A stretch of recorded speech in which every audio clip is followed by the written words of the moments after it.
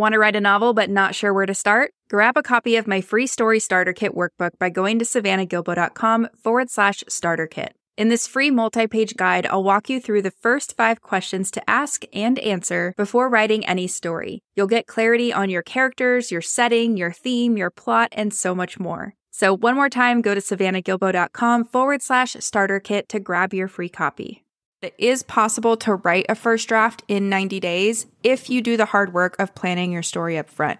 And not just planning or outlining your story, but pressure testing your idea and your outline to make sure that you've addressed any plot holes, that you've properly fleshed out your character's arc, and that you've hit key structural moments that a story needs in order to work. Welcome to the Fiction Writing Made Easy podcast. My name is Savannah Gilbo, and I'm here to help you write a story that works. I want to prove to you that writing a novel doesn't have to be overwhelming.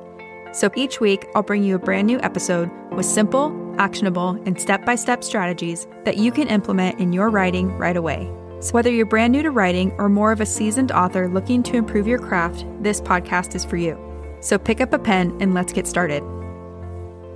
In today's episode, I thought it would be fun to share some of the lessons I learned from coaching writers this year, especially because I saw a few patterns of behavior or a few lessons repeat over and over throughout the year. My hope is that you can see yourself in some of the examples I share and that maybe you'll realize you're not alone in some of your struggles.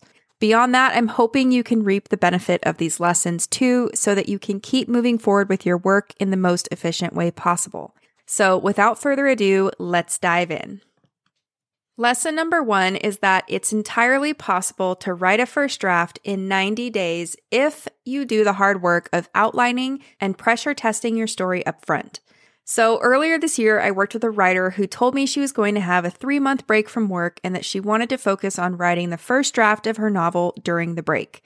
At first, I tried to talk her out of doing this, and by that, I mean I tried to explain that it's really, really hard to write a first draft in 3 months. But it was really important for her to take this time to focus on her novel, so I said the only way I thought she could do it was if we started planning and pressure testing her story now so that she could hit the ground running or writing on day 1 of her break. So luckily she agreed to that, and we started planning out the big picture of her story, so things like her protagonist's arc of change, determining her global genre, creating a scene-by-scene outline, and things like that.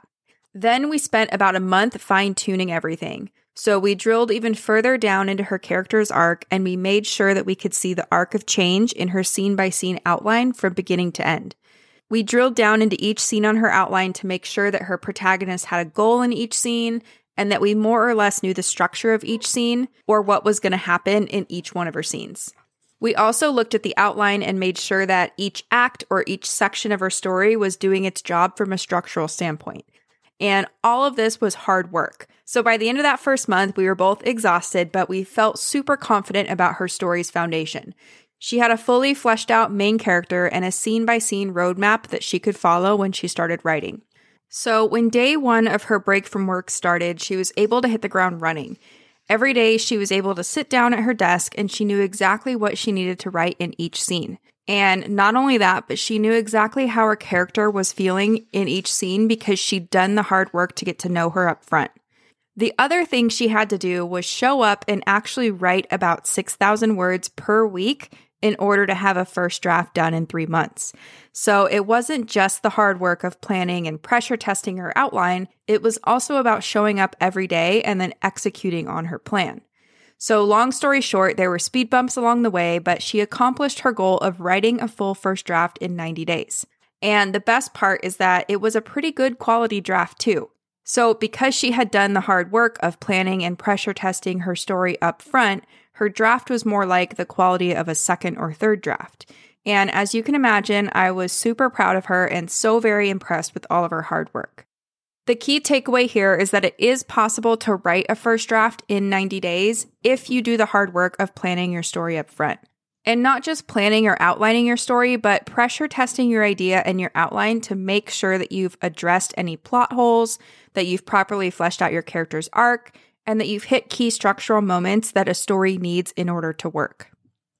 Lesson number 2 is that it's okay to start with the plot of your story or the external stuff that happens as long as you have some idea of your character's internal arc.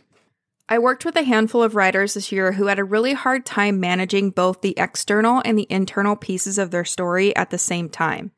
And what I mean by this is that some writers see plot events really easily, so they know what their character has to do, who they're going to have to see, and where they have to go. But it's not easy for them to figure out how their character's arc plays into these external plot events. So in this scenario, they focus on the external stuff, and their draft ends up being just that. A draft full of stuff that happens, and it doesn't really have any meaning. Other writers have an easier time seeing the internal thread of their story, so they know their character quite intimately, and they know what kind of change arc they want to show in their story, but they don't know how to build out the external plot events. So in this scenario, they focus on the internal thoughts and feelings of their character, and their draft ends up reading like a manifesto with nothing actually happening. And if you can relate to either of these scenarios, I hope you realize that you're not alone and that falling into either one of these camps is actually quite common. Now, let me tell you about a writer I worked with this year who was in the first camp. So she could see the plot events that needed to happen in her story, but she wasn't quite sure how the internal stuff would layer in just yet. So in order for her to feel like she had the freedom to focus on the external plot events while drafting, and to really get the external structure of her scenes nailed down, we still had to have some idea of how her character would grow and change. So we knew what her character's arc would be, but we also knew that not all the internal stuff would be 100% on the page in this draft, and that's okay. So if you can relate, or if you have a hard time laying down both the external plot and your character's internal arc at the same time, don't worry.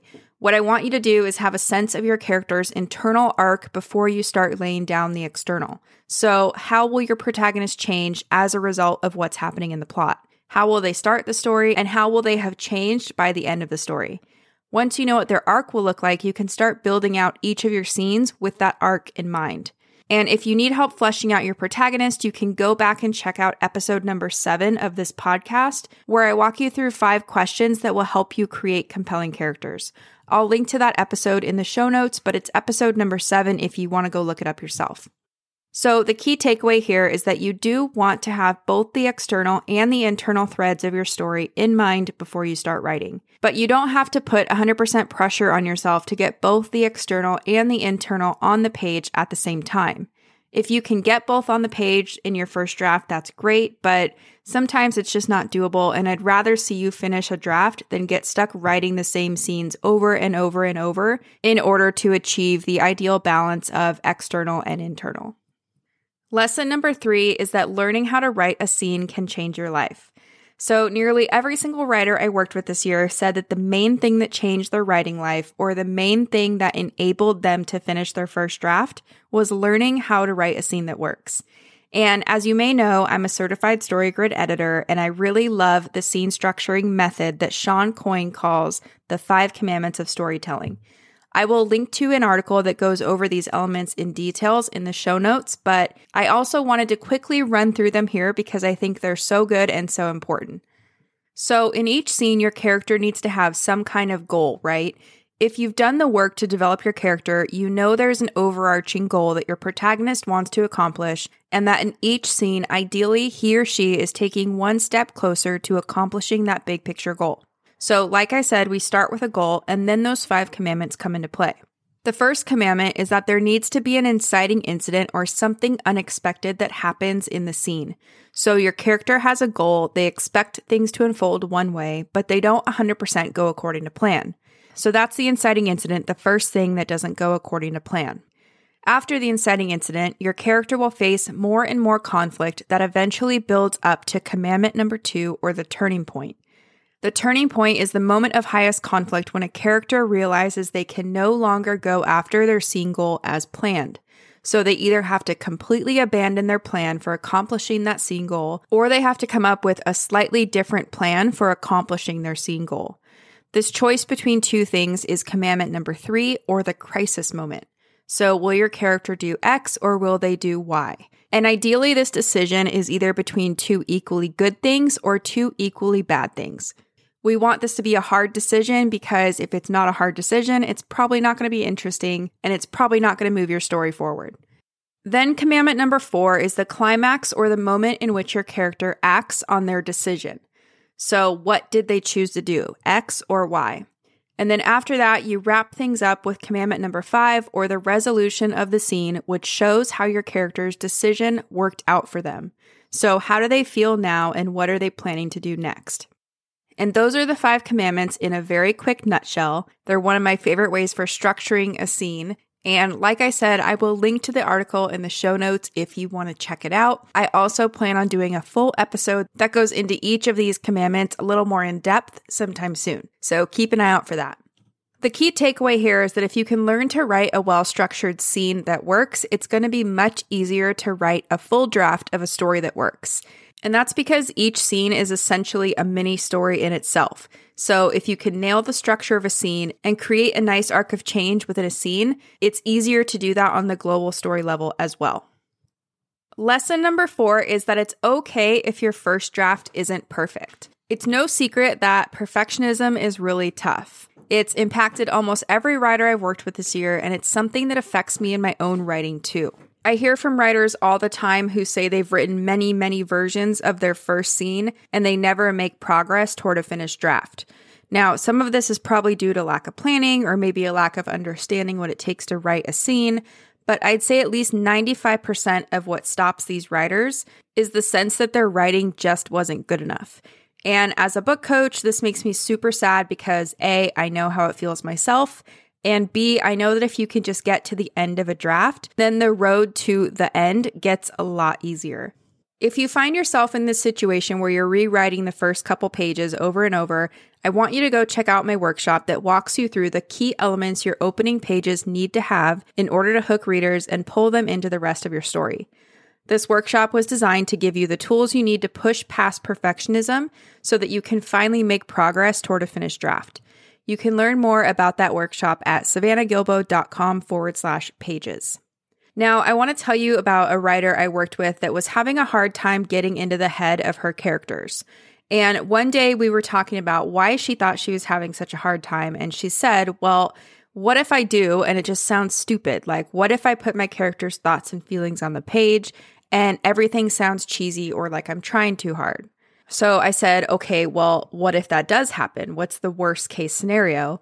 And then we both kind of laughed about it because she realized that in reality, nothing bad was really going to happen.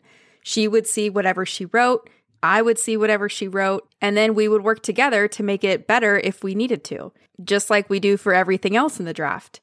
So luckily, this realization was all it took for her to push past her perfectionism.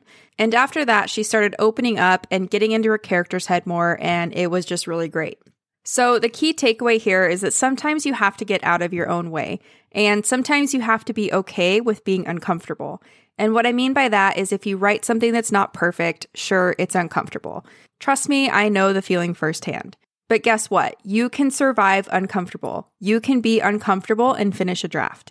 And when you're done, you can then work on making it better. And this actually reminds me of my mantra that I had for the last year that was progress, not perfection. So if you struggle with perfectionism, feel free to borrow my mantra and write it down. One more time, it's progress, not perfection.